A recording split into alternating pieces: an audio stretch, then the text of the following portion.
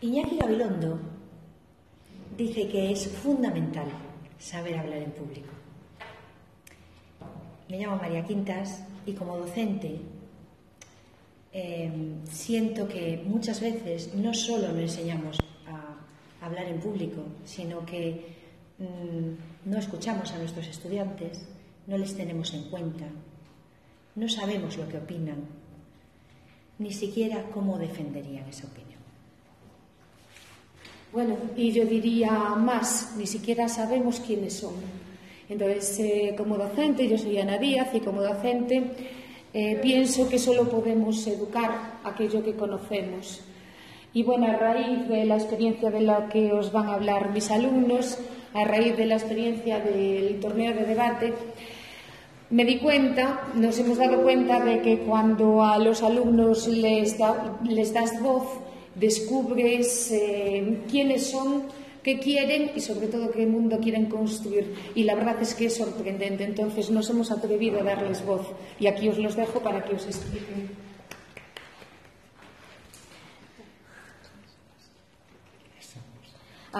¿Quiénes somos? Solo podemos educar aquello que conocemos. Desde nuestro punto de vista, como alumnos, tenemos la sensación de que el profesorado no nos escucha. Y si lo hace, no tiene en cuenta nuestra opinión. Y por eso, este proyecto surge como una necesidad para dar voz, para ser escuchados. Y es una oportunidad para que vosotros, como profesores y educadores, sepáis qué nos preocupa y qué mundo queremos construir.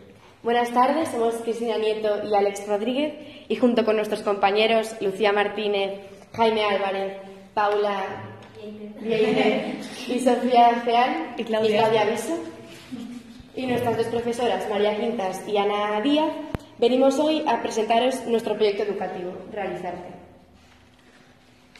¿De dónde venimos?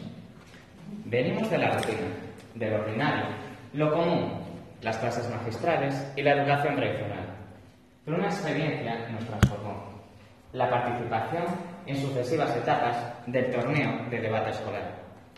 Con esta experiencia desarrollamos una visión más crítica de nuestro entorno y nos unió como grupo, más allá de las individualidades. Quisimos que la energía positiva que surgió de esta unión diera sus frutos y se transformase en un proyecto real, más allá de las aulas, más allá de la mera reflexión.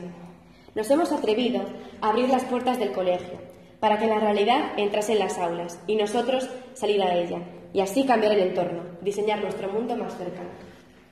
Somos la generación de la comunicación, dicen, y así es.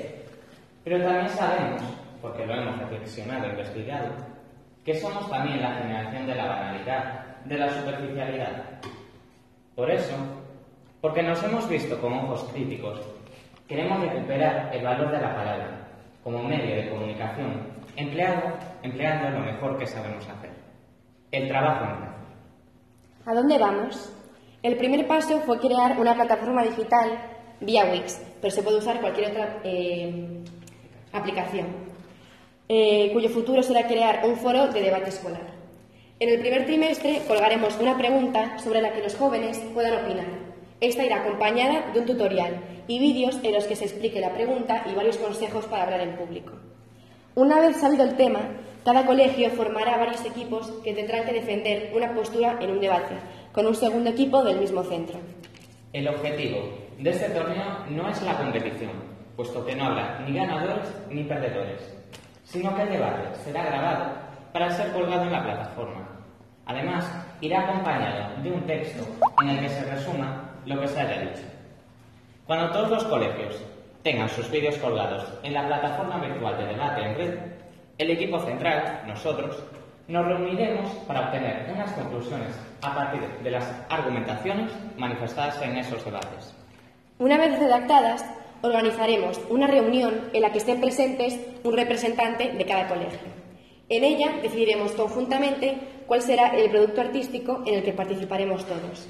Entre los colegios participantes se encuentran el Colegio Compañía de María Santiago, IES Adra Orzán 1 da Coruña, el Hogar de Santa Margarita da Coruña, Compañía de María Ferrol Caranza, Compañía de María Ferrol San Amaro y IES Rías Baixas Pontevedra.